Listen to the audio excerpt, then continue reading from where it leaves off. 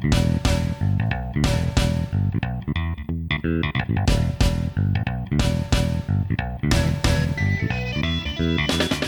Brian, hey listeners, welcome to the 49th episode of The Goods, a film podcast. How are you doing this August evening, Brian? Pretty good, Dan. Yeah, we've been rolling along. Haven't missed a week. Almost to episode 50, almost to a full year. Yeah, I think we got a couple of fun things planned for our 50th episode anniversary. And you're right, it'll be 1 year just about since we started our podcast, which, man, it does not feel like it's been a full year, but I guess it has. It's crazy. Yeah, I'm sure we'll reflect more if we do another, retrospective as we did at 25, but, 2020 was very slow to me, and then this year has kind of resumed the standard pace. A lot of things aren't back to normal yet, but it seems like time is passing quicker for me again. Indeed. And another special thing coming up for us, you and I are both planning to travel to Orlando. You're going for a full week. I'm going for just a couple days.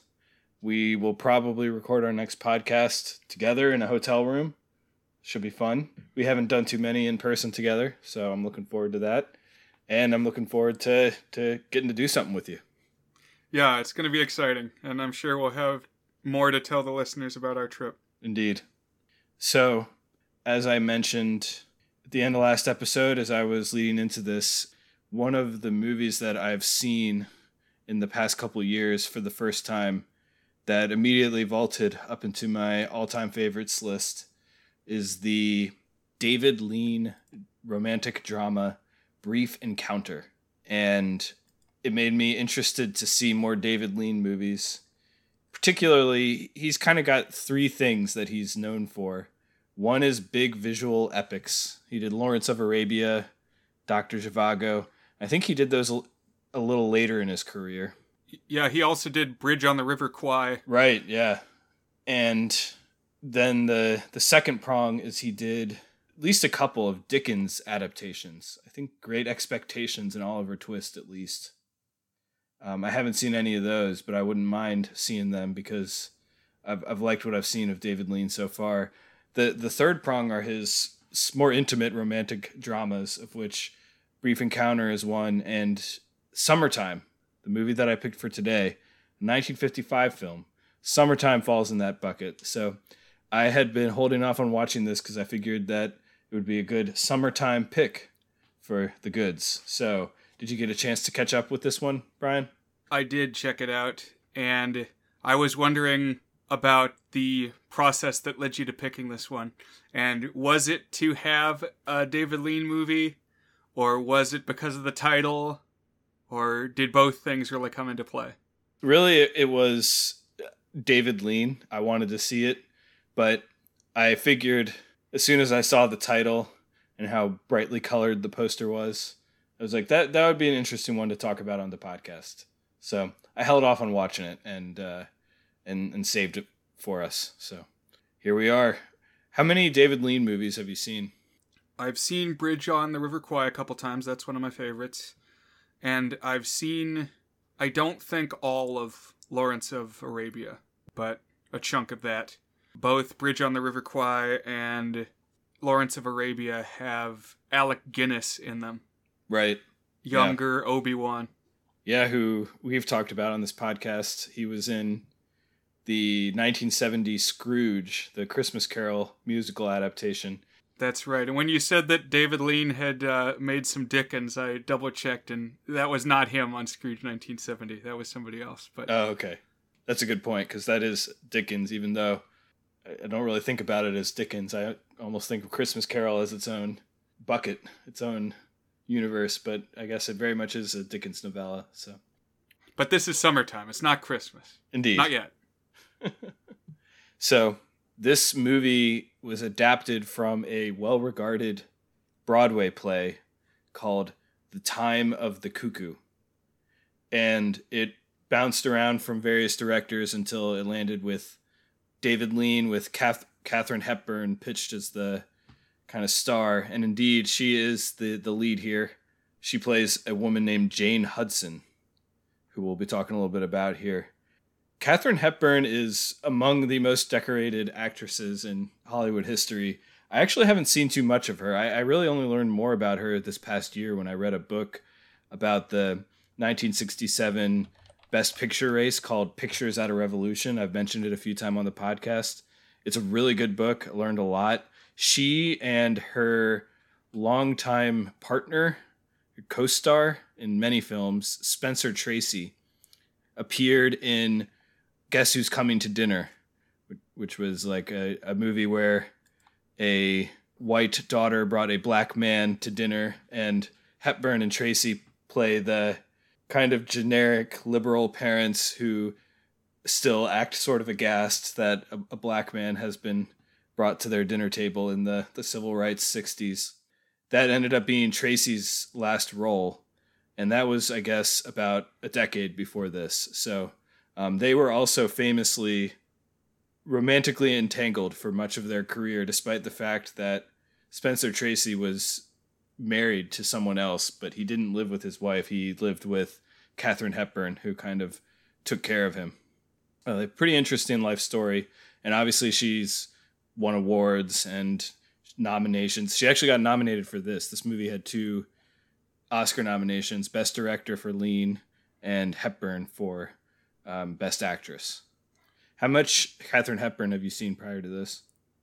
So I've only seen a little bit. I've watched The African Queen before, but I listened to a movie history podcast called You Must Remember This that's arranged in sort of season-long chapters, and one of the seasons was about actresses who had been named box office poison. At one point, some critic wrote a review where they listed people who, like, if this is your star, your movie's going to lose money, and it was called Box Office Poison. And so then the podcast did an episode about each of these people and looking at their careers. And that really gave me some more information about Katharine Hepburn. She did have a many decades long career, and she filled a string of different role types throughout that time. And according to Wikipedia, at least, in the 50s, she was known for playing spinster roles, unmarried women of a certain age. And that's definitely the type at play here in Summertime. Yeah, absolutely. That to a T. Also interesting that this kind of independent, modern, self-made woman who wears pants a lot of the time. Not so much in this film, but I can picture Katharine Hepburn in my head wearing trousers. Sure. There's a lot of speculation that she was a lesbian. Interesting. And I don't know, I can kind of picture that. I don't know, a lot of her role in this film, she's like standoffish and just very lonely and just on the edges, on the fringes. Yeah. Let's hold on to that thought, because I have some expanded thoughts on that aspect of this character. Okay. Yeah, so there's speculation like her longest professional relationship definitely was with Spencer Tracy, and they were very personally linked, but there's like a big personal life section in the Katharine Hepburn article, like, oh, what really was going on? So interesting, yeah. I think that to this day there's questions about that type of stuff. Right. One other thing I will say here at the start is that anytime I hear that Katharine Hepburn is in a movie, for a moment I'm like, oh, Audrey Hepburn. But it's not Audrey Hepburn. It's a different Hepburn. It's not the girl from the Breakfast at Tiffany's poster. And if I'm being totally honest, I'm always a little disappointed that it's not Audrey Hepburn. Are they related at all, do you know? I don't think they are. Yeah, I didn't think so either. But there is a movie where Audrey Hepburn vacations in Italy. It's called Roman Holiday. Yeah, I definitely want to see that one too. That one, I think, quite well regarded and is one I've always wanted to see. So, and it's funny you mentioned that because Katharine Hepburn was also in a movie with Cary Grant called Holiday, which I have gotten mixed up in my head with Roman Holiday. Well, where do they go in just regular Holiday? So, let's see. The synopsis doesn't say. It says a young man in love with a girl from a rich family finds his unorthodox plan to go on holiday for the early years of his life met with skepticism by everyone except for his fiance's eccentric sister. So I don't know if it's not a specific destination, it seems. So maybe it's like National Lampoon's Vacation versus European Vacation. Maybe. So a couple other interesting things about this movie that were at least striking to me. One is that this movie is filmed in Technicolor, which was the predominant, if not only, color filming technique for a long time. And I actually learned a lot about this reading some of film history. I don't know, I'm sure you probably learned about it in college, but they actually film with a camera that has 3 lenses, and then they dye each of them, I think it's red, yellow, blue, or some 3 colors. And so it's famous for leading to very saturated colors because you can basically dye the colors as strong as you want. So it's very easy to like dye the reds really strong, the blues really strong, so that really carries. Think of Wizard of Oz as like perhaps the classic Technicolor film example. And this is interesting to me because you compare it to the movie that inspired me to watch this, which was Brief Encounter. And that movie is all black and white, and beautiful black and white, but very different looking because of that. Another interesting technical aspect of the filming on top of the Technicolor is that as TVs were becoming more prominent, the film industry very rapidly shifted from the classic Academy film aspect ratio. So this is 1.37, which is approximately what you would think of as like a non-widescreen TV is basically the Academy ratio. It's not quite square. It's a little wider than a square. But think of like an old TV. I know now most TVs are widescreen, but an old TV, think that. And that's like what most classic movies are. So pre-50s movies. But right around this time, in order to kind of differentiate themselves, they made the screens wider to make it more of an experience, unlike the TV. And so theaters and cameras started shifting to widescreen, which was 1.85 instead of the 1.37 of the Academy ratio. But for a long time, there were some theaters that couldn't support widescreen and some that could. So filmmakers basically had to make 2 cuts of every film. And this was just for a few years in the mid to late 50s. But the result was that usually what they would do is they would film it primarily in the Academy ratio, but then they would matte the top and the bottom and send that to the widescreen ones. And so this is an example of a movie that kind of had that enforced limitation. So basically you need to keep the plot-related subjects in the center of the frame vertically. In that case, it's usually like characters' faces and such.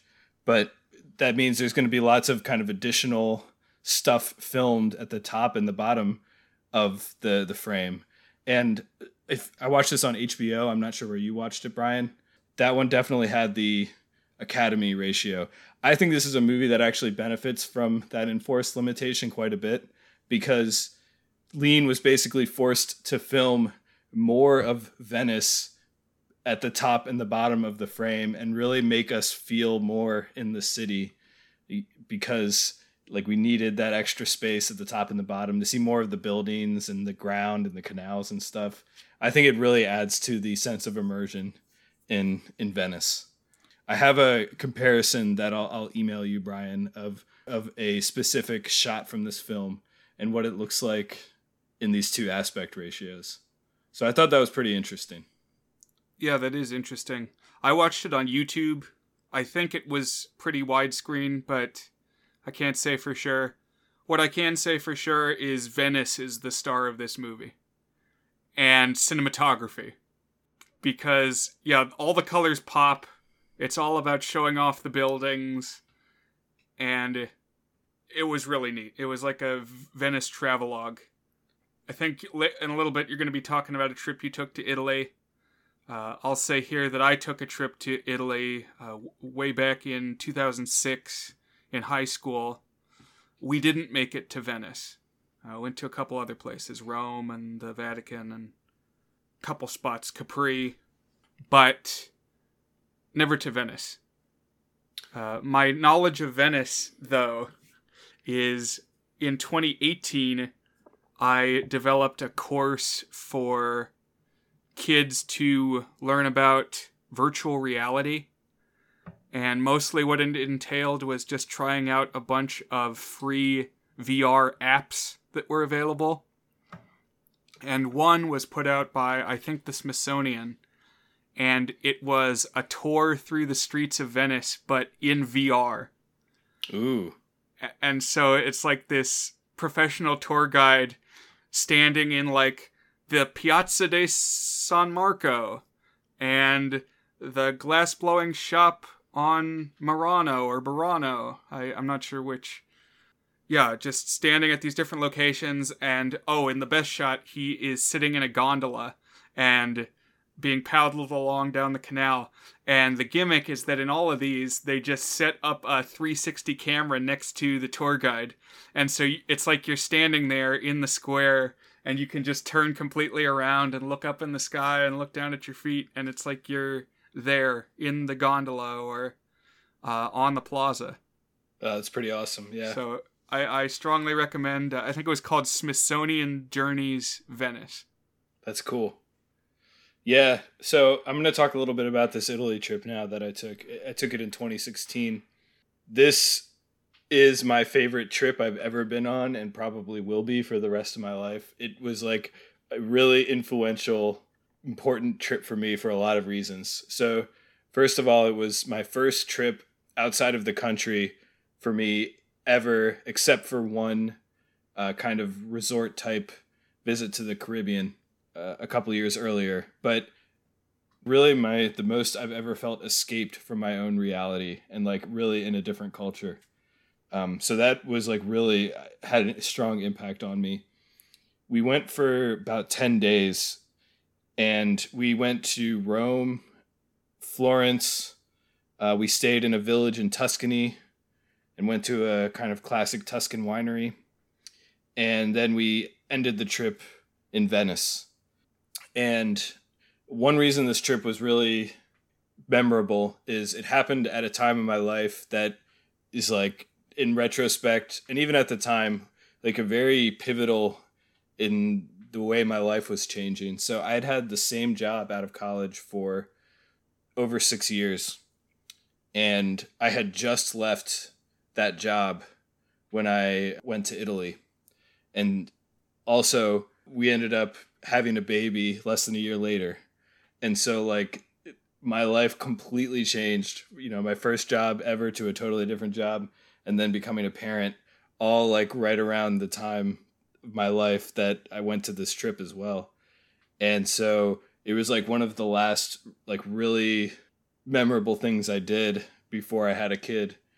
And I don't know, it's just something that stuck with me. And I have to say, out of all the cities we visited, Venice was easily my favorite. Maybe not easily. Rome was right up there too. I really loved Rome. But Venice and Rome are my two favorite cities that I think I've ever been to. There's just something so unusual about Venice. You really feel like you're in a different world. It just looks so different. It's so compact, like a can of sardines, with the buildings that are like all 3 stories high. Other than the famous plazas, particularly San Marco, which is like this huge open plaza. Whenever you walk anywhere, the quote unquote streets are really just alleys between buildings. And it really feels like you're just carving through a maze, like a labyrinth.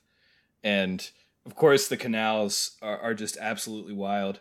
There's also something about like the architecture and the culture that's really interesting because it was famously like a merchant city.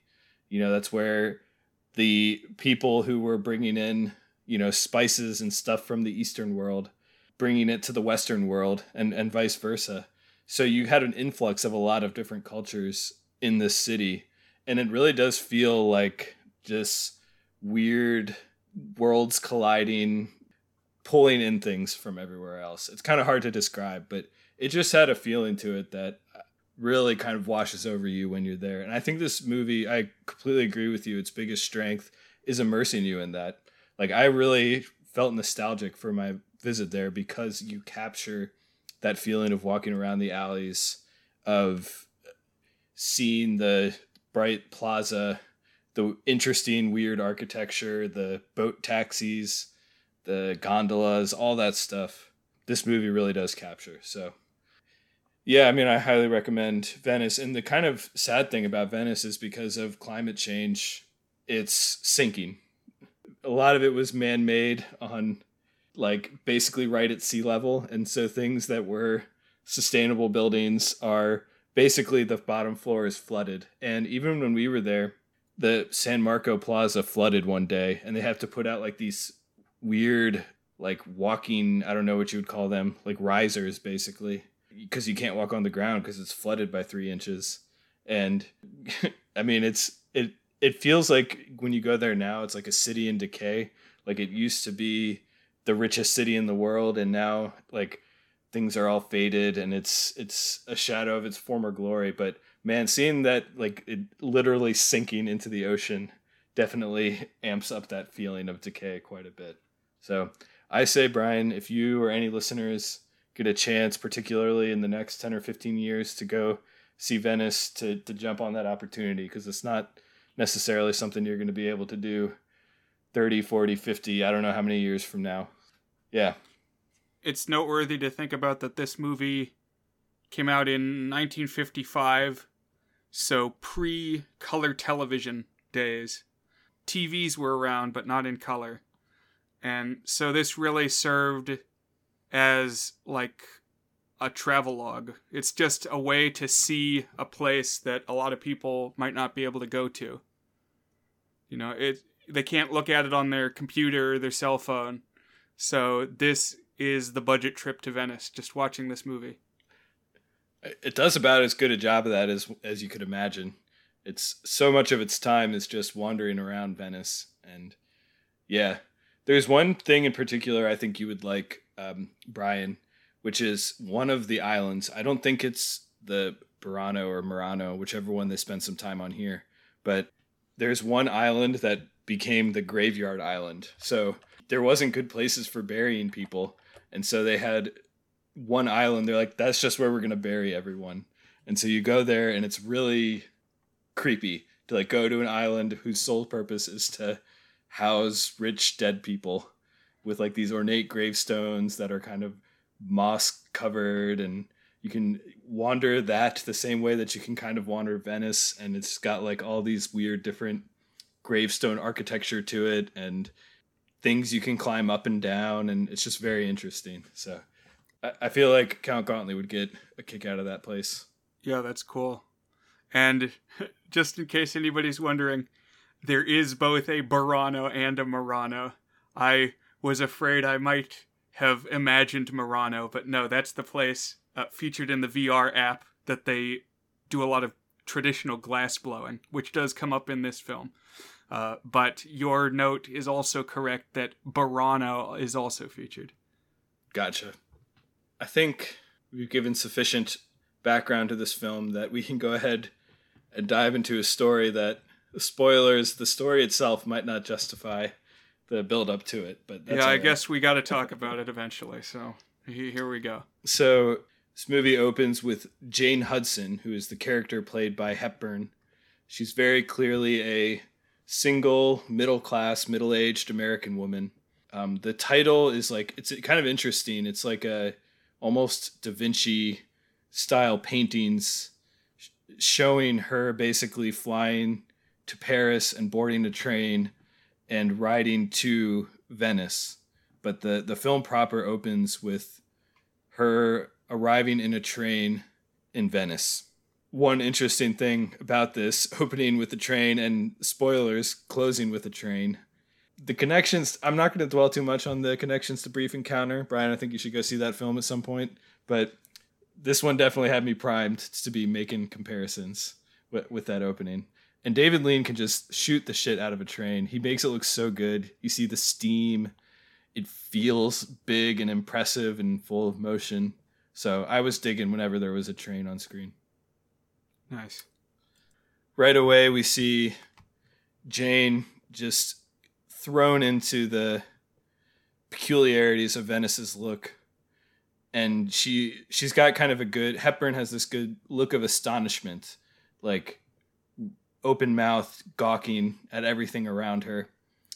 We already talked about some of Venice's unique things, but the main thing we see here that's really striking is the water bus. So there's like a main canal in Venice that's wider, and you just kind of hop on it the same way you would in a bus in another city. And it's just really unusual. And one of the things they recommend tourists do is basically hop at the start of the bus and go all the way down the canal, because it's actually a nice way to get a visual tour of all of the nicest architecture, or at least personal house architecture in Venice, because you can kind of see it, because the richest people had the houses that were right on the big canal. And they mentioned that the bus is much cheaper than a gondola. They say the gondola costs 1,000 lira and the bus costs 50 lira. Yeah, we didn't spring for a gondola when we were in Venice. Wait, you didn't do a gondola at all? No, we did boats, but we didn't do the gondola. I mean, it's one of those things that I wish I had done, but people will say is a little bit of a scam. It's kind of like a tourist trap type thing. But in retrospect, I wish I had, because it feels like the thing you got to do. But I will say, as much as you see gondolas in this movie and in literally any depiction of Venice, they're not quite as prominent as you might think from all of that when you're actually there. Also, shout out to Indiana Jones and the Last Crusade, which is another movie that prominently features Venice. Right. The dude who's going to eventually show up in this movie drives a little wooden speedboat that is the same kind that is in Last Crusade that gets chopped up in the propeller. Oh, nice. One thing you didn't mention right at the start of the movie is they kind of do a lot that made me not like Katharine Hepburn's character very much. Like, she brings a ton of bags, and I mean, I guess that's just the classic, like, out of touch, overpacked tourist. But, like, wherever she goes, somebody's got to carry this inordinate amount of bags. And she also says everything at the top of her lungs, like, way louder than anybody else around her. And she has this obnoxious voice. She sounds like a gangster, like James Cagney or something. She's like, yeah, see? Just a very nasal, old-timey accent. Yeah, I think I changed my mind about 5 times on how much I liked her performance as the movie was going. I agree that I'm going to talk a little bit more about how I feel like this movie is a little bit of like old Hollywood, classic World War II era America in the clashing with what looks a little bit more modern and like culturally feels like it could have been a little bit more modern than it ended up being. Particularly this character, it just kind of comes across as like an old Hollywood way of acting that doesn't really fit the more verite style of being in the streets of Venice, being shot on location, etc., with all these extras and tourists all around. It does stand out. And she's also very forward with all of the people she meets, like talking to them and striking up conversations and inviting herself to stuff that is like, as a millennial, they joke that like we're very indecisive and don't like inconveniencing people. And it did make me quite uncomfortable how much she inserted herself into other people's plans and conversations. Oh, that's interesting. Because then like 20 minutes after the start of the movie, she's very not doing that. She's like very reticent and doesn't overstep. So like that's kind of inconsistent. That's true. Like, well, she kind of tries to a little bit, but then I think part of the gist of her character is she's looking for something to latch onto, a group or a person perhaps to connect her visit to on a personal level. And so I think she tries some, like she does a little bit with the hotel owner, or not, I guess not a hotel, it's like the bed and breakfast owner, Well, let's talk about them now, because we actually pretty shortly meet. She arrives at the bed and breakfast, and we meet some of the people staying there with her. And in rapid succession, we see her basically trying to spend some more time with them. So one is probably the most prominent. It's this older American couple, and we meet them pretty early. They share that they're doing like a classic old person grand tour of Europe, and they are here mainly as comic relief of exactly what you were talking about, like Americans doing tourism the wrong way and like being grumpy about how things are different and like talking about things just in terms of how much they cost. And I kind of liked this couple and felt like I have seen plenty of them in my somewhat limited world travels as well. We also meet the bed and breakfast owner. She's identified as Signora Fiorini. And the other person who works there is this housemaid who her shtick is she's always singing or playing music on the radio, named Giovanna. And then the last group of people there is a couple who are like a suave, young, hip artist and his doting, beautiful blonde wife. And variously, Hepburn's character, Jane, will try to spend some more time with each of them, but basically they each end up kind of doing their own things. And so Hepburn is more or less by herself for the first third or so of this movie. Although at one point, the hotel owner is like, hey, I'm going to meet a friend. You should come.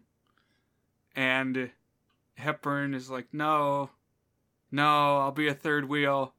And the person says, no, it'll really be okay. You should come to this party. That's true, yeah. She says, nope. Yeah, I don't know what to make of that. That's interesting. It made me think a little bit of Dead on Arrival, another movie we watched, which starts with a character going on vacation by himself. Mm-hmm. And it was kind of unclear in that movie, like, what his itinerary was, like what he was even planning to do. But then he comes across a party that he gets, pulled across the hall of his hotel into a party. And then that is the direction the thrust of the movie takes. But here, in this one moment, I thought we were going to get steered into something, but then she spends like 15 minutes sitting around various places moping. Right. Yeah, you're right. It's just kind of weird. I agree with you. It's like, what is her plan here? Does she want to be with people? Does she not? What does she actually want to do? I mean, the end result is we see her basically just sitting around the beautiful vistas of Venetian architecture and plazas and stuff. So I actually kind of quite liked this portion of the film, but I didn't know where we were going with the character. I definitely agree. The one person she really does eventually connect with is this kind of street urchin type boy named Morrow. And he's kind of depicted as, like, if you've ever been abroad, there'll be kids trying to like sell you cheap trinkets. Like I'm even thinking of maybe Dickens is on the Mind, but a little bit of like Oliver Twist, where they send out the sad looking orphan boys to sell stuff or newsies or whatever. And eventually, though, Hepburn's character kind of hits it up with Morrow, and he's almost like a tour guide around Venice for the first half of this movie. So this kid, I could not understand like 80% of what he said, just because he's got a strong accent. And, well, he's communicating, in English to her, but obviously with Italian as his first language, I suppose. I was watching it on YouTube, though, so I couldn't turn on subtitles, at least as far as I know. Otherwise, I definitely would have once this guy showed up. Yeah. No, I watched with subtitles, and I didn't even think about that, but, like, yeah, I'm not sure I would have understood if I didn't have the text right in front of me. Because I think he actually is an Italian boy acting. He really does sound Italian, and I agree.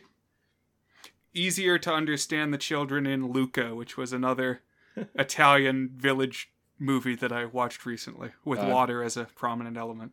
I've been meaning to watch it. I haven't yet. but I will for sure. That and Cars 2 and 3 are the only Pixar's I haven't seen. I think in Cars 2 they spend at least a little time in Italy too, so. Oh, there you go. Make sure you cue that one up. Pixar Italy binge.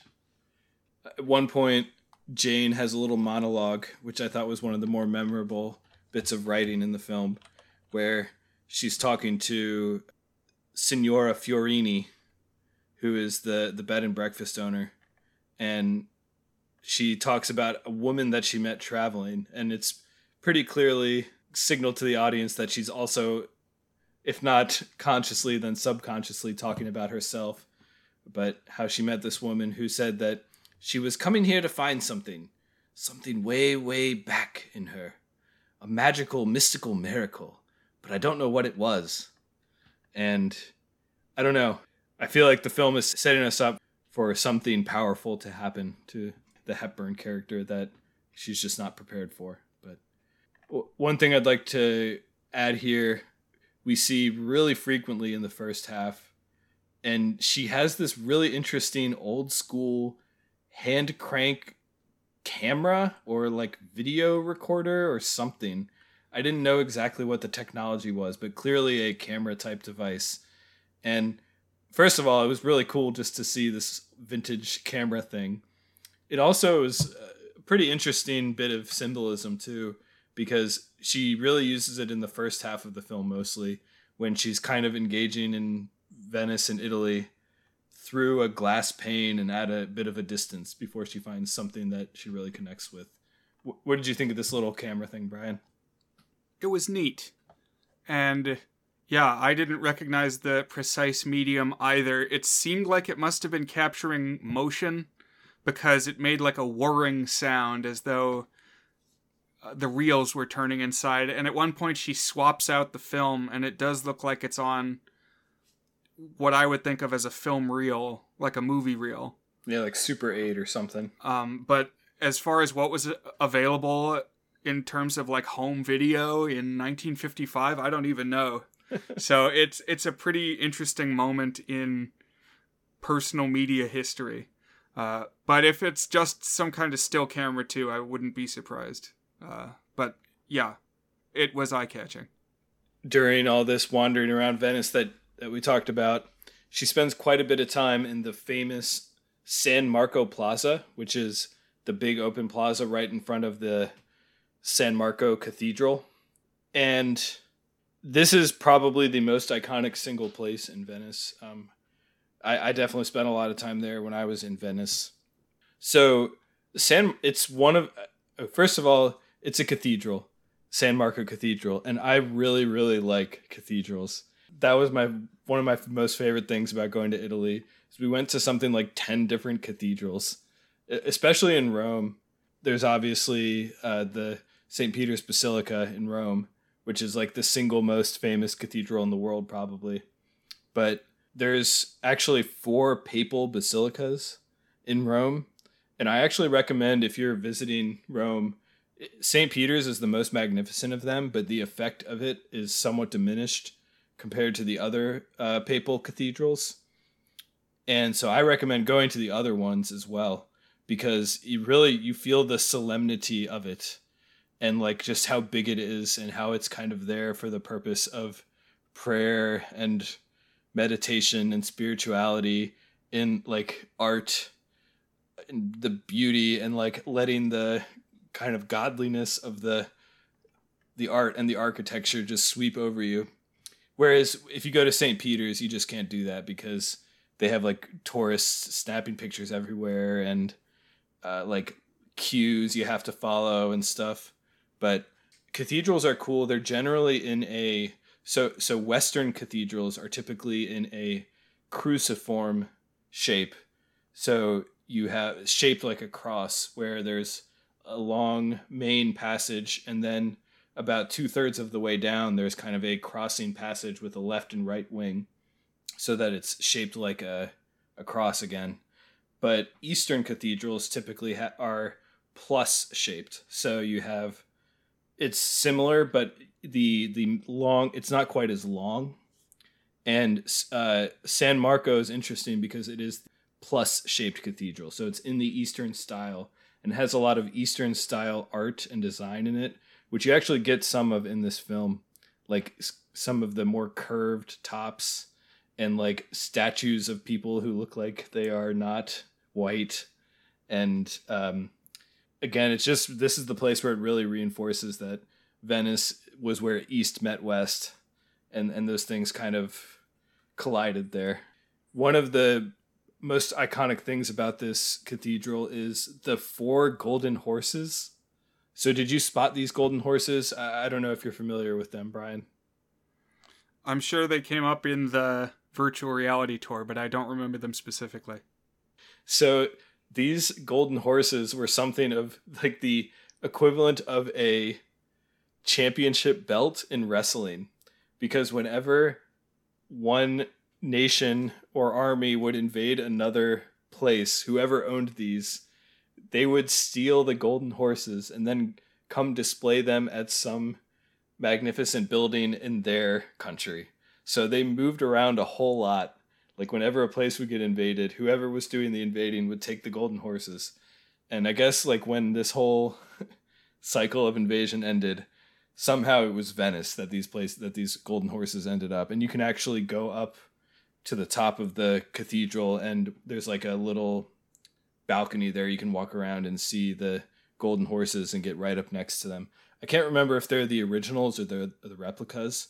In Italy, a lot of like the classic statues have been replaced with replicas, but it's pretty cool. Yeah, the spoils of war are an interesting topic. I was listening to something recently about the Rosetta Stone and was struck how it basically sat in Egypt for like 2,000 years. But then when Napoleon was trying to take over the world, you know, his guys, his soldiers found it in Egypt. And then it was like a French royal treasure. But it was only for like 5 years, because then England beat Napoleon, and now it's been in the British Museum for 200 plus years. Yeah, sounds like a similar thing. It's pretty funny. The film's premise proper, begins towards the end of this first day when she's having a drink by herself somewhere near this big plaza. By the way, a notable thing about this plaza near the San Marco Cathedral is it's really sprawling and wide open as compared to the rest of Venice, which is very much not that. So like the second you step out there, it just looks so different and open. And there's an amazing shot in this movie where she first steps out there, and it's framed like her back to the whole plaza. And you really get a sense of the space of this specific plaza. So at some point she's having a drink. I think it's actually in this plaza. It might be a different one nearby, but there's a whole crowd there. And she catches an older Italian or middle-aged Italian man kind of flashing some goo eyes towards her. He's also having a drink by himself. And she gets kind of freaked out, and she quickly pays her bill and hurries off. This is the man whom we will be spending much of the rest of the movie with, as a spoiler here. And his name is Rossano Brazzi. That's the actor. And the character is Renato Rossi. So it's almost like you can swap those. And I'm sure I'm going to get it mixed up. Yeah. Both his real name and the character's name sound almost like if you were going to make up a suave Italian man's name, that's the name that you would come up with. Had you ever seen this actor before that you knew of? I did not recognize him, no. So he's also in South Pacific, which came out in 1958, so 3 years after this movie. And in that one, he's playing a similar character in a similar situation, where he's like the middle-aged European lover with some baggage in his past, as we might come to find in a little bit here. Right. But in that one, he's a French guy. Oh, so interesting. What he reminds me of is the French rival Belloc in Raiders of the Lost Ark a little bit. Ivan Ooze, yeah. He less sinister here, but he dresses similarly, and he's just got a kind of similar look. Right.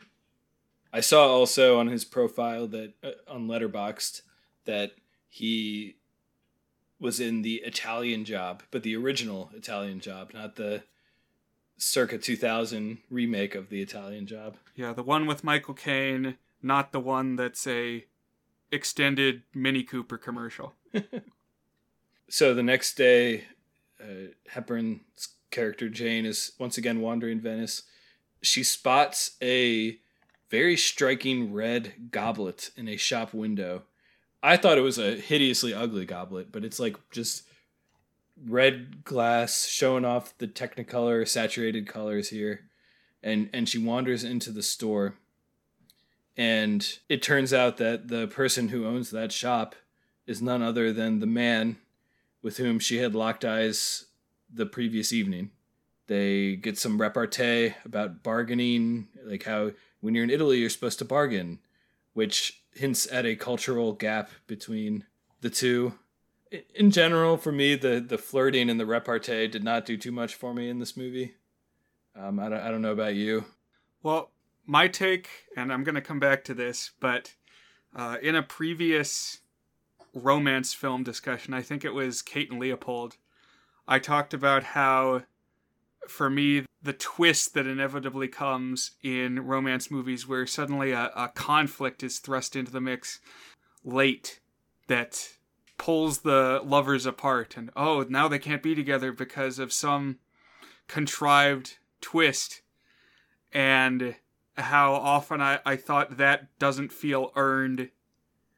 It just seems abrupt and like a reason why they can't be together it just rings false, and it was just tossed in to create some artificial conflict when I wouldn't otherwise see it being there. But here in this movie, the conflict I think is contrived is the stuff that comes early on, where, he shows up and is like making eyes at her, and she's like spooked and skittish, I guess, even though we've just seen her sitting around crying for like 20 minutes and just, I'm so alone. And then when a dude shows up and is interested, she's like, oh, mercy me, and needs to like clutch her pearls and just be standoffish and aloof in every way possible. You've just hit on something that I think, intentionally or not, is sort of like a cultural artifact of this film. And basically all of these conversations, there's like a weird divide between what I was kind of feeling and expecting. And it's that this character, Jane, she has sort of like an old school prim and proper attitude where like women need to be, they can't be too forward. They need to be somewhat resistant. They need to play hard to get and let the man be driving forward of it. That really did not otherwise match the character's personality and like everything that was happening with her. It just felt really weird to me. Like I noticed that exact dynamic as well.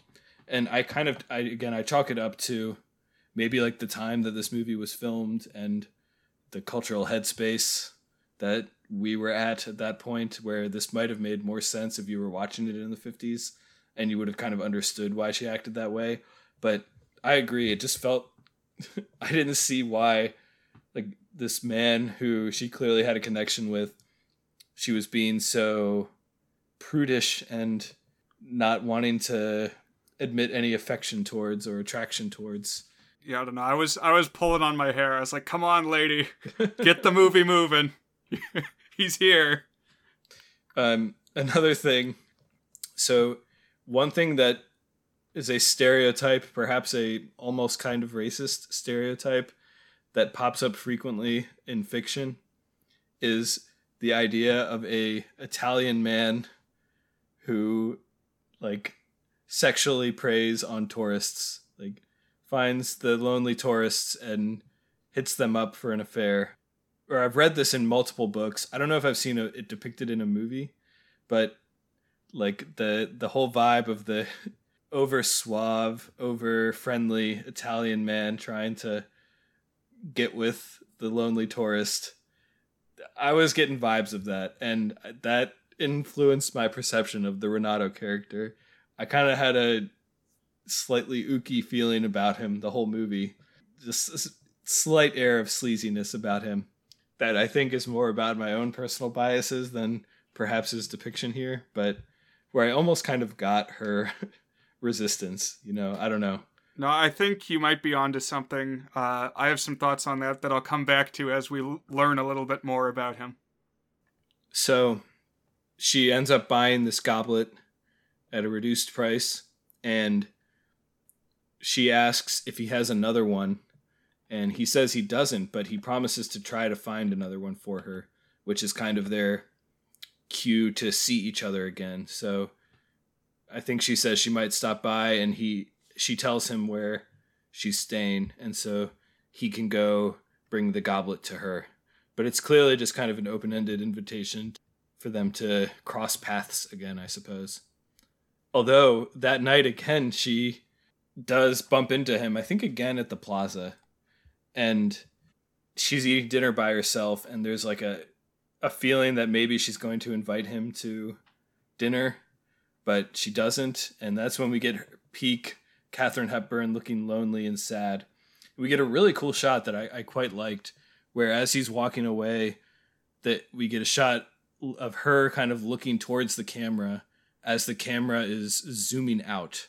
So it's like we are kind of walking away as he's walking away, and she has this look of longing on her face that I thought was a really effective little shot. Yeah, I guess.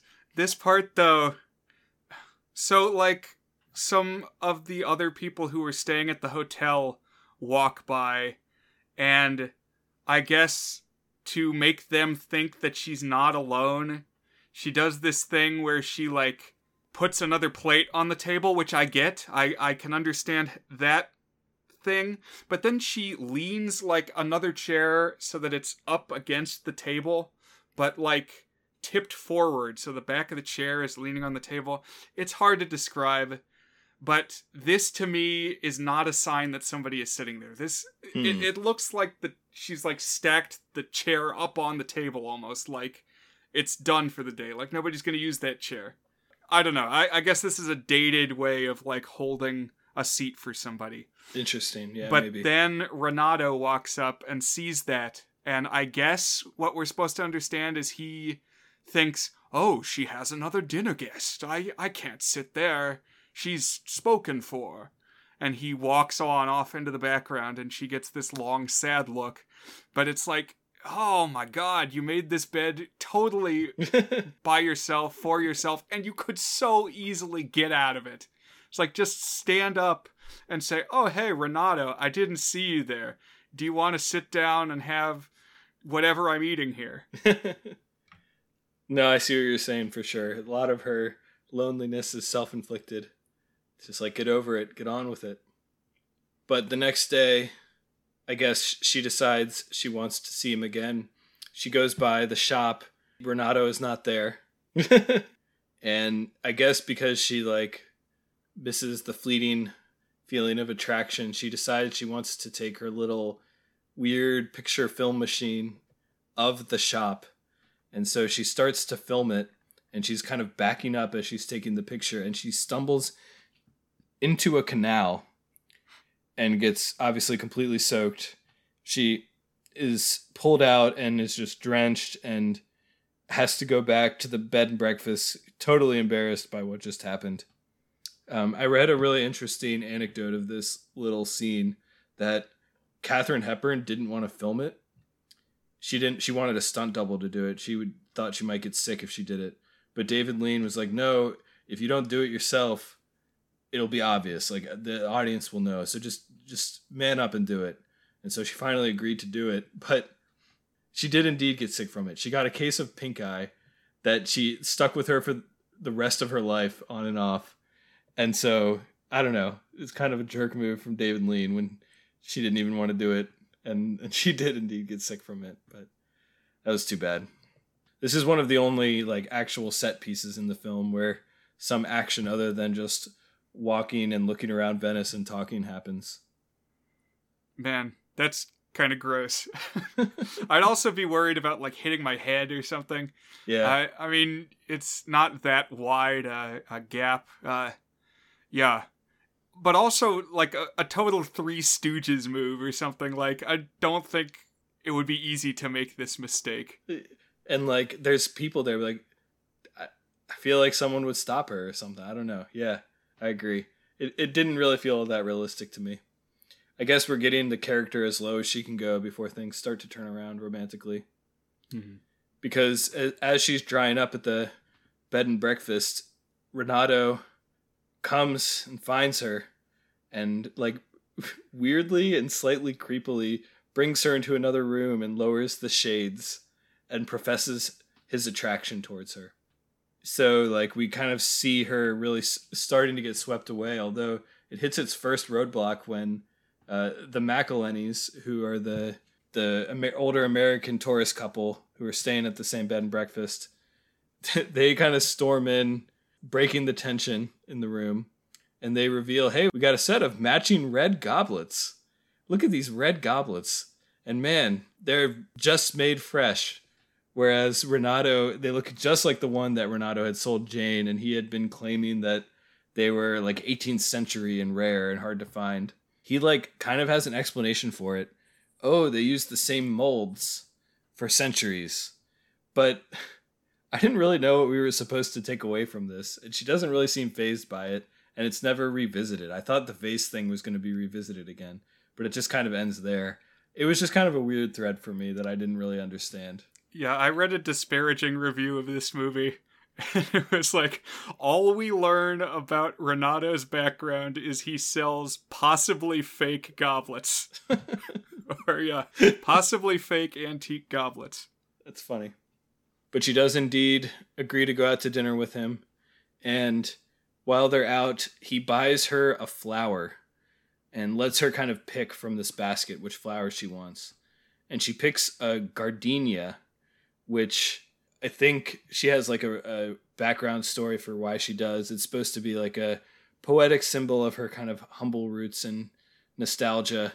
But this is actually the first time we get Venice shot at night, is when she's out at dinner with this guy.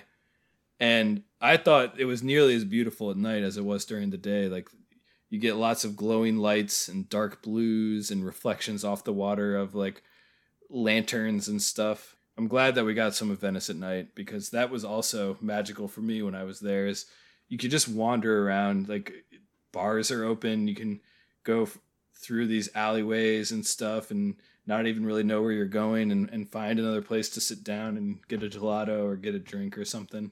So I was glad we got some of that too. But while she's walking around at night, she drops that flower, and he reaches in to pick it up, to grab it, and can't quite grab it, so it floats away just out of his grasp, which sets up an image that will be mirrored in the finale of this film. It looked like he could have reached it, to me. Stretch a little more, my man. Maybe it's like the door or whatever the floating flotsam is in Titanic, where it's like, for narrative purposes, it needs to not be big enough to hold them both. He needs to not be able to reach that flower right now. Right. But it's like, come on, dude, stretch.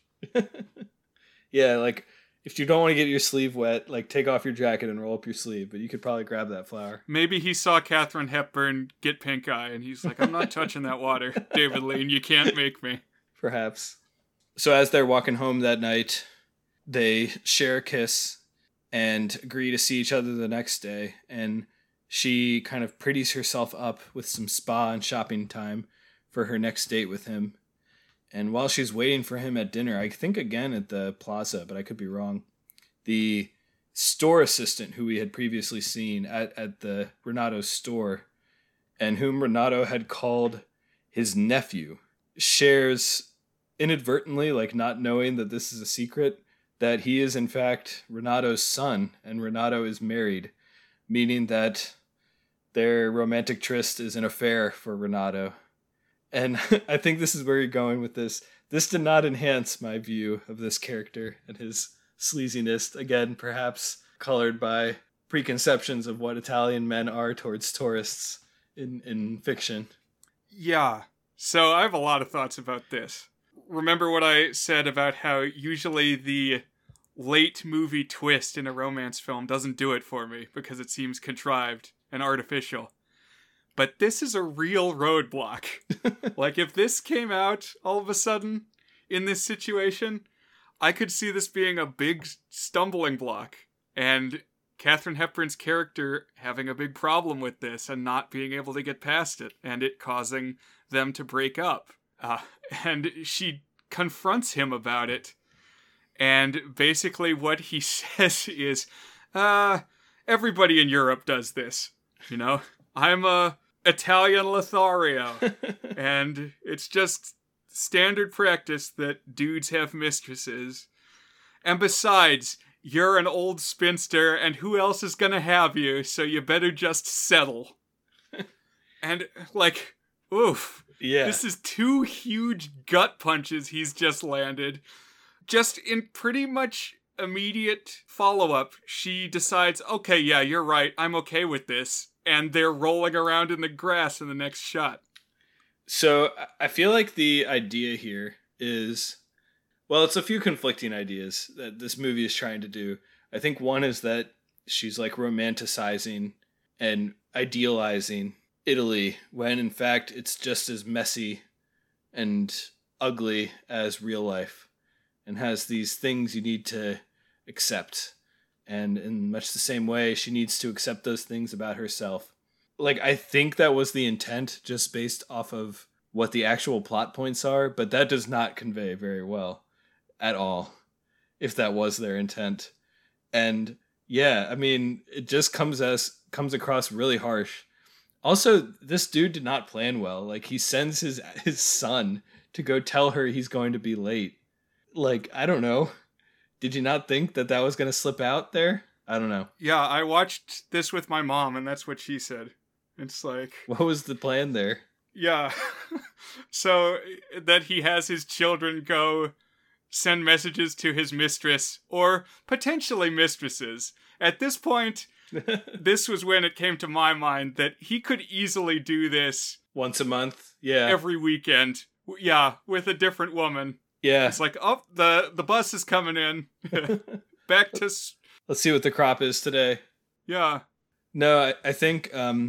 so the one kind of mitigating thing that he pitches her on is that he's separated from his wife, which to me, like saying, hey, I'm divorced, I'm separated, like that... I don't know. I think this is another thing that is a little bit caught up in the cultural mores of the 50s. Like, I feel like if he just sells this up front as, I am separated from my wife, I'm divorced from my wife, I have kids, but I'm like a middle-aged lonely guy, that could have been a much better sell than what actually ended up happening here. I don't know. Right, but I mean, it's the same type of thing as like, oh, actually, the glasses are old. You just can't tell. Right. It's like, there's no way for her character to learn the truth here. And that's true. So there's no way for us to learn it either. And he just looks bad and shady. We get, I guess the idea here is that like it's giving her perspective into this is the complicated way the world works. She encounters kind of the suave artist fellow having an affair with the hotel owner and also the wife of the artist fellow. Oh, and there's this whole weird thing where the street urchin boy is part of his street urchin gig is that he calls gondolas for people who are having affairs so they can discreetly escape. I don't really know what the movie was going at here. I feel like you could have cut off this scene here. It didn't really do too much for me. Or else lean more into like love is complicated and do a little bit more with that idea. It didn't really tease that out too much. It was just kind of backing up Renato's claim that, oh, everybody in Italy does this. I guess so, yeah. But she does indeed get over it when Renato approaches her and they go out for a night on the town, dancing, dinner, and wine. And like at the end of the evening, we get this shot of fireworks. And just as soon, basically, I guess they're at his place. And he kind of pulls her into the bedroom. and she slips off her shoe. Very much a cue for us that they're going to be sharing a bed that evening. I read a couple of places that they had more footage of this hookup that they decided to ditch, or they were forced to ditch, to meet the American production code. Oh, really? Yeah. Well, yeah. As far as I was concerned, it wasn't subtle. There's a bunch of fireworks going off. It's like the gag of the train going into the station. Yeah, I agree. I don't think you needed more than what you had here. I think it worked just fine in conveying what was happening. At this point, we're only 10 or 15 minutes from the ending. We see various scenes of them spending the next several days in bliss together, wandering Venice, lazing at the island of, I think this one is Burano that they are at in this movie, not Murano. I'm going to have to look up these islands and make sure I'm getting them right. They do both exist, though. Yes. So we're good on that front. And after several romantic days together, the movie takes a turn because Jane, Hepburn's character, announces that she's leaving. She's heading home. She's cutting the affair off for reasons that are, in my opinion, not too sharply articulated. I think the idea is that, and she kind of says this, that she's basically pulling off the Band-Aid now. The longer that she lets it go on, the harder it's going to be for what is clearly a short-term thing for her to let go of it. But it still seemed like I didn't really get why she was just doing it if she was having a good time. I don't know. Yeah, this did seem rather abrupt. If this is what she's been looking for to add meaning to her life, and she has decided apparently that she's okay with sharing the dude, potentially. Maybe not if they're divorced, but there's no way of knowing that. But it seemed like she had come to terms with it. And then all of a sudden, I didn't even remember that she told him. I just thought next scene is getting on the train to go home. It happens real quickly, yeah. Because something we haven't said is that she mentions that her job is being a secretary or something, an executive assistant. And she's just saved forever to go have this trip. Not super clear how well off she is financially. I guess she's going back to work her job again. Just going back to mundane life. Yeah, that's the gist. Yeah, it seems like, I guess she doesn't speak Italian, so she couldn't exactly take dictation in Italy. But even so, I don't know. It's what does she have to go back to? Right. What happens for her after this movie? Yeah, it's interesting to wonder what's in store for Jane Hudson when she gets back from Venice. Do you think there's any chance that she writes a longing love letter to him at some point? I kind of feel like she would, but he would not, It's he would... Maybe I'm just, again, projecting onto the stereotype of the slightly sleazy Italian man hitting on the tourists, but I feel like he would move on more easily than she would, which makes it all the more perplexing that she's the one who cuts it off. Yeah, I think you're right. I mean, it was cold and harsh when he said, "What other options you got?" But there was some truth to it. It's he obviously has got at least one other woman lined up. Right. But she tells him that she's leaving, and she implores him not to follow her to the train station. But as she is boarding the train, she longingly looks around, hoping that he defied her and is following her. Instead, she bumps into Morrow, the street urchin boy, there for some reason, I don't know why, and gets a rather in-depth farewell to Morrow, who kind of kindly gives her a little trinket, like a pen or something, to say goodbye, and she doesn't even need to pay him for it. But she gets on the train, and literally as the train is pulling out, we do see Renato arrive, and he's running to the station as the train is pulling away, and he has a gift for her, and he's reaching, but can't quite hand it off. And he had bought another gardenia to give to her, kind of mirroring the can't quite reach the gardenia moment from earlier. This is yet another airport/train station chase. I think we talked about them in, I think it was Kate and Leopold. We talked about the recurring thing in romantic movies of one last chase to the airport. But I gotta say, it works better for a train station, especially if you have like the train pulling off. Just very poetic of just out of reach, or perhaps just in reach. Yeah, generally speaking, it's harder to run after an airplane that's taking off. Although, maybe this is not the week to be talking about running after an airplane taking off. Yeah, good. That's a good point. I was thinking not of scenes from Afghanistan, but of, I think it's a Jim Carrey movie. I think it's Liar Liar, Oh, it is Liar Liar. where he like it does the airport thing, but doesn't he like grab onto the wing of the plane or something like that? He's definitely, there's a shot where the plane is taxiing down the runway and whoever is on the plane looks out the window and Jim Carrey is just sprinting cartoonishly down the runway, and yeah, he does, somehow he stops the plane. Yeah, I remember that. I like Liar Liar. I would watch that again. that could be a pick for us at some point. I want a Jim Carrey golden era movie at some point. I almost picked The Mask a while ago, but I feel like we need one to talk a little bit about Jim Carrey at some point. Yeah, I agree. One thing that I thought was fitting for the movie itself is we get like a kind of extended shot of her waving goodbye to Renato, her hand out the window waving, but the train kind of takes a curved path, so you can no longer see Renato, but you can see the cityscape of Venice, and she's still waving goodbye. So really the last thing we see her waving goodbye to is not Renato, but the city itself, which I thought was a perhaps unintentional, maybe intentional, poetic way of acknowledging that, again, as you put earlier on astutely, Venice is the real star of this movie and really the real romantic aspect of the film, at least for me. And that ends Summertime, 1955, by David Lean. There we are, Brian. That's the movie. So I think we've hit on a lot of good and not so good things.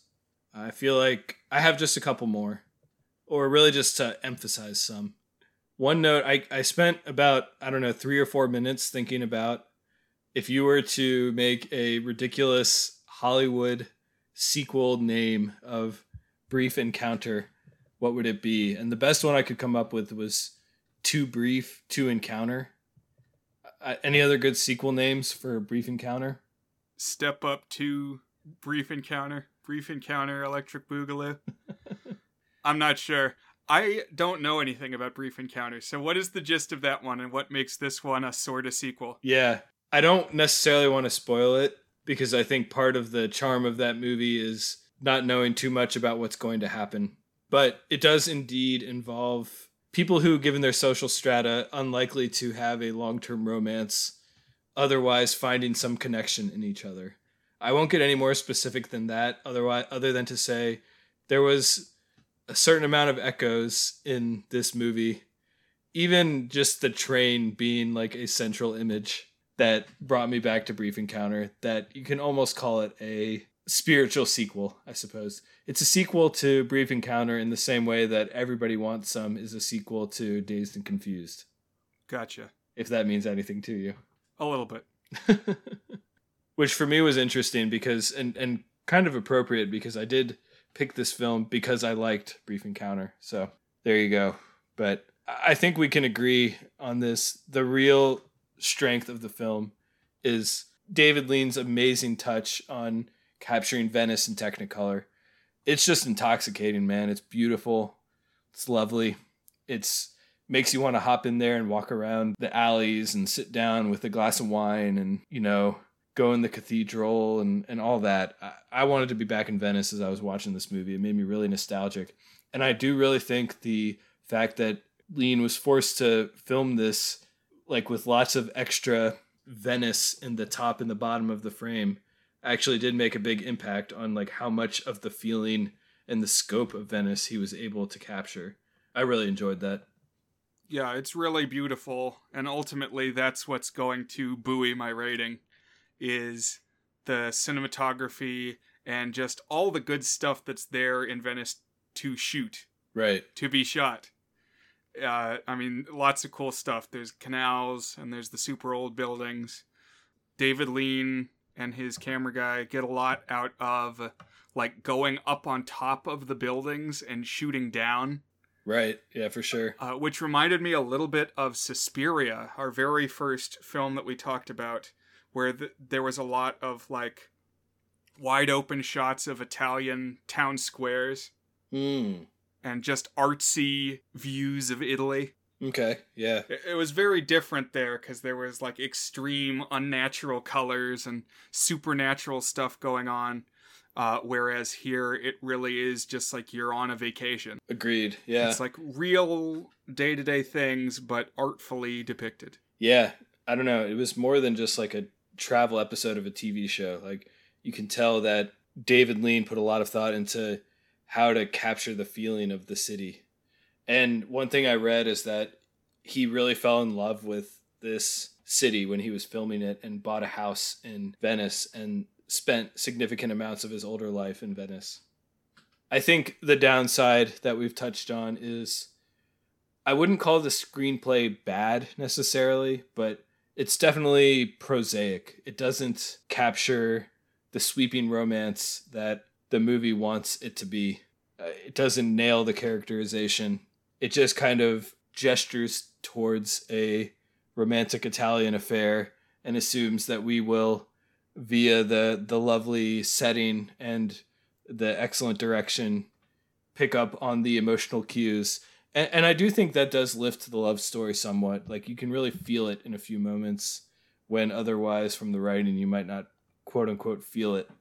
But it's funny. I feel like the first half of this movie, by not having much story, ends up being more memorable than the second half, which has more story, because the first half just allows us to soak in the scenery a little bit more.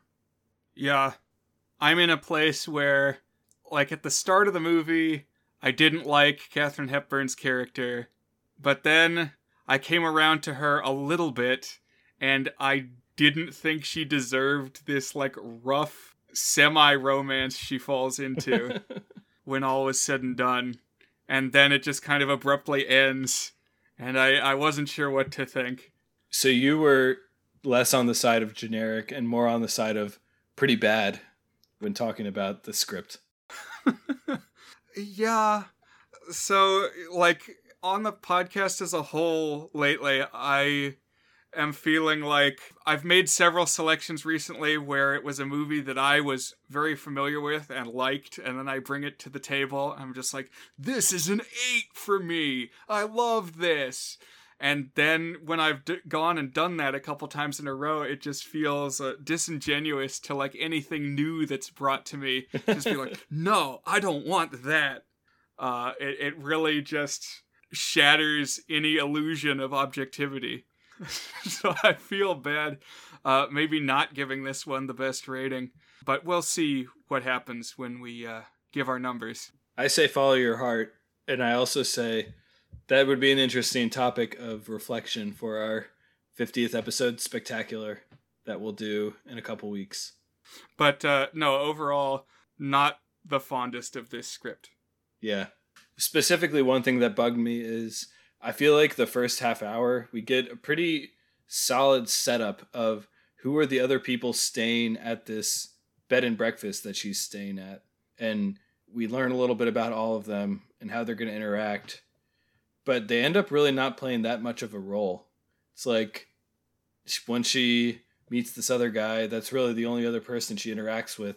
And other than like one or two little things, those characters end up really not mattering.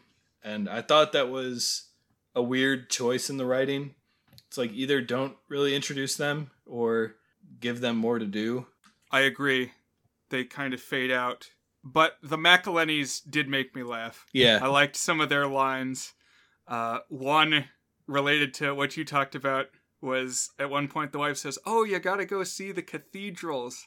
And the husband says, "Nah, they all blend together." You can't tell one from another. It's all the same. Side note about cathedrals. San Marco, it's in my top 5 cathedrals I saw when I was in Italy. The most unique cathedral I saw is the one in Siena. So there's a cathedral in the Italian town of Siena which, by the way, Siena in general is like the gem of northern Italy. But the cathedral there, its distinctive look is that they got a lot of white marble and they got a lot of black marble. And for the columns, they did slabs of white and black marble alternating. So you have this like zebra stripe look on the columns that is just so unusual. I'm going to have to send you pictures of the Siena Cathedral since we're on the topic of cathedrals. Really interesting. But San Marco is also up there as one of the more interesting ones.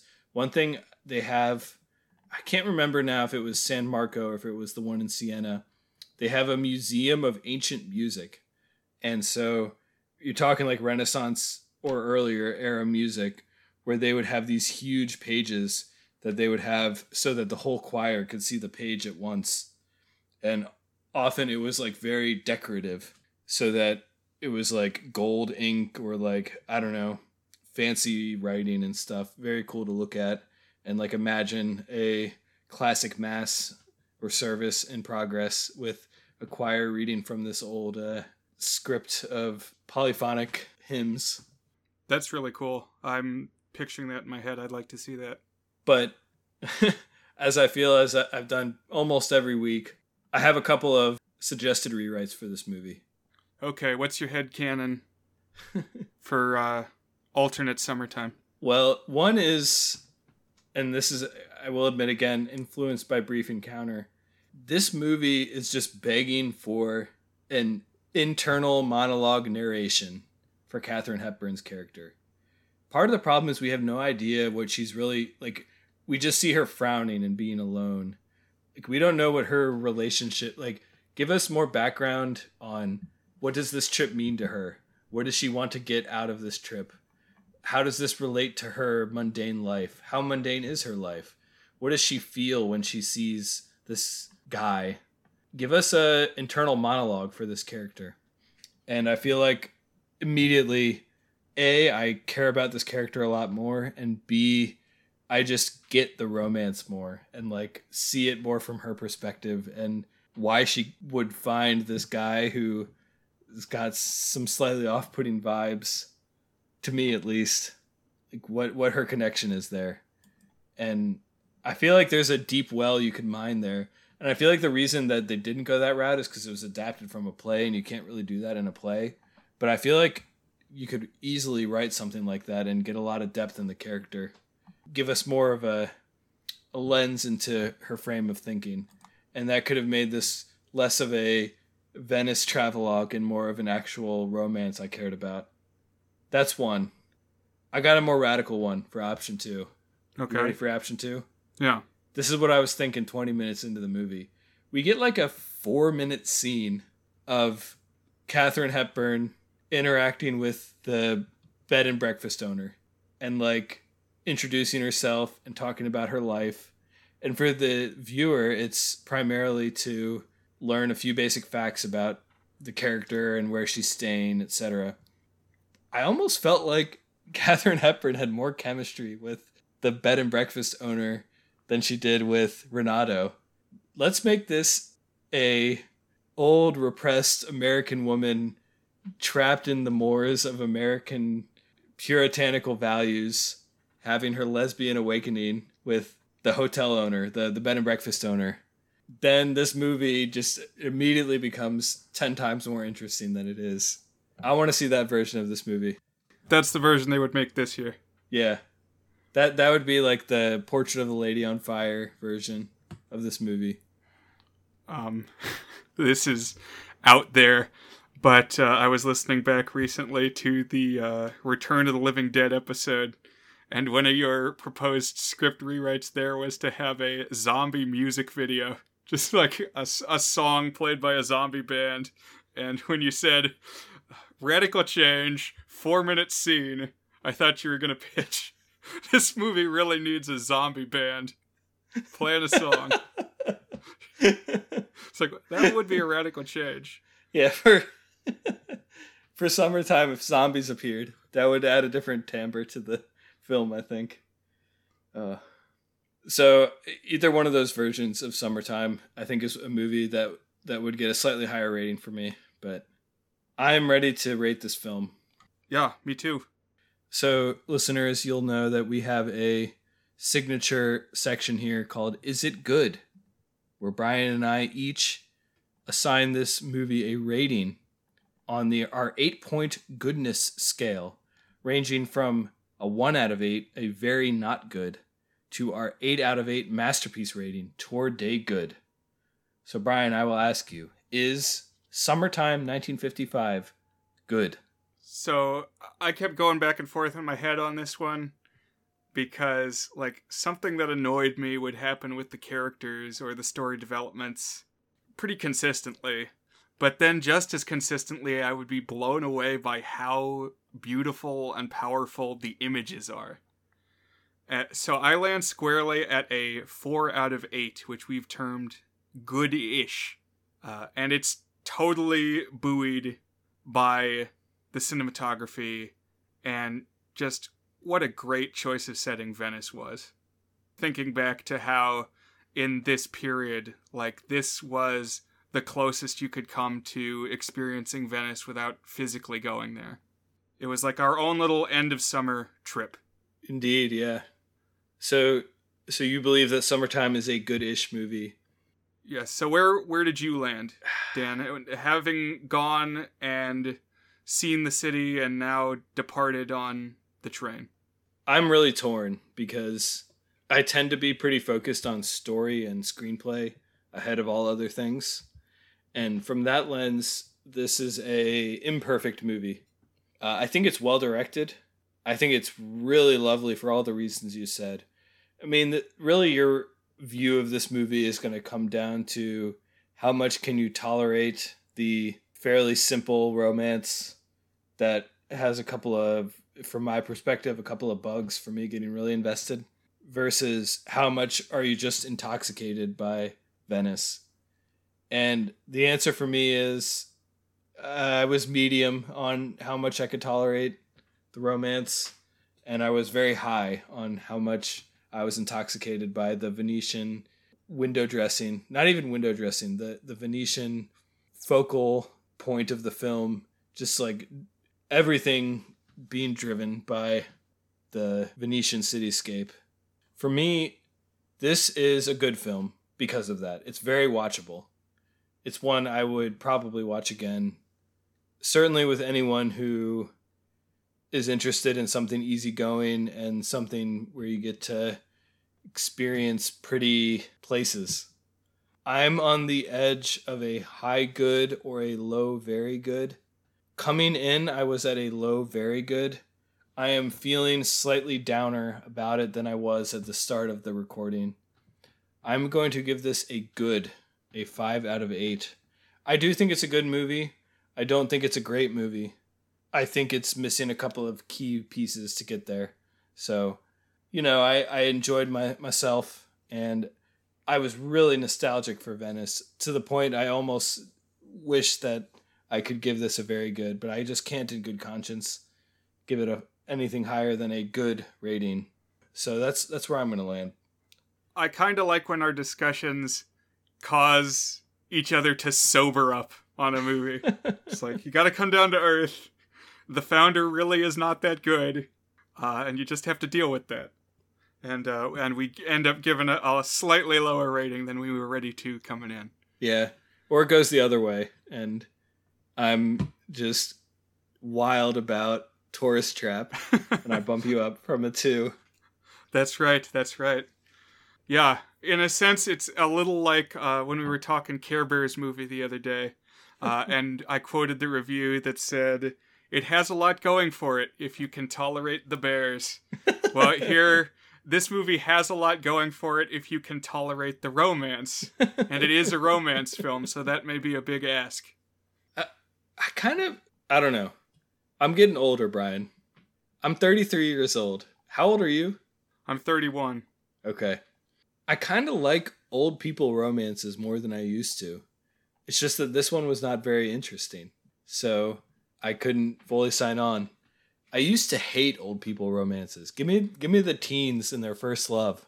That was me for a while. Just to interject, I mean, she wasn't that old. They're not that old. No, she was like 45 or something when she starred in this. And that's about how old I thought the character was supposed to be. Yeah. But yeah, for what it's worth. Plenty of life to live. But that's old in Hollywood terms. I don't know. Sure. Anyways, I'm second guessing my 5, but it's already out there. I'm comfortable where I'm at. Brian, any parting thoughts, or are you going to tell us what we're going to be discussing in the historic and essential and unmissable 50th episode of The Goods, a film podcast? That's right. We're halfway to our centennial. It's our 50th. It's a big milestone. And you guys know that we like to be seasonal here on The Goods and tie in our topics to whatever time of year it happens to be. So this is the very last week of August, at least it will be when we record. And so it's just about back to school time, very tail end of summer. And so I have queued up a selection it's going to be a time sink, I'm not going to lie. It's going to take a while for us to watch all the way through it. But I teased it early on, almost a whole year ago when we were in the fall season and we talked about Over the Garden Wall, another of my selections. And I said that if we ever had a longer window of time to dedicate to something, eventually we might come around to talking about Gravity Falls. So this is a short-ish TV series. It was 2 seasons of 20 episodes each, and I want to talk about it. So I gave Dan a heads up at the start of this summer that at the very end of the summer, we would talk Gravity Falls. And this is important because the whole thing takes place over one summer.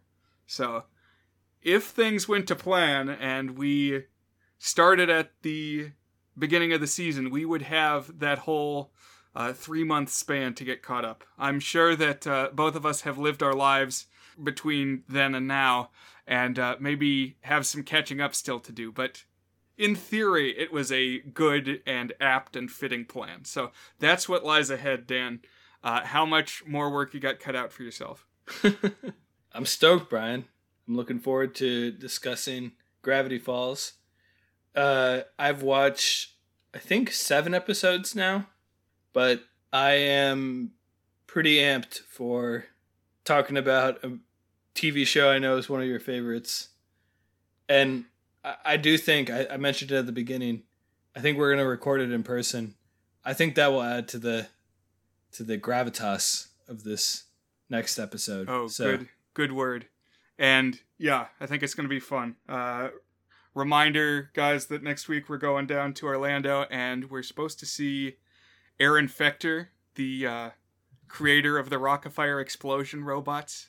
Check out that episode in our podcast feed if you haven't. And it's just really going to be a culmination in many ways for the history of our show so far. Indeed. Well, listeners, now that you've heard from us, we want to hear from you. Email us a review of Summertime or any film we've previously discussed. Each week, as soon as we start getting them, we'll read one of your reviews on the podcast, and if we pick your review, we'll send you a $5 Amazon gift card. Enough for a free movie rental. You can send your review to thegoodsfilmpodcast@gmail.com. That's thegoodsfilmpodcast@gmail.com. We haven't got any submissions yet, but we've only posted one episode with this call to action, so I'm hoping we'll get some soon. Yeah, we're optimistic. We're sending out the messages in a bottle and hoping somebody's going to pick it up out of the tide.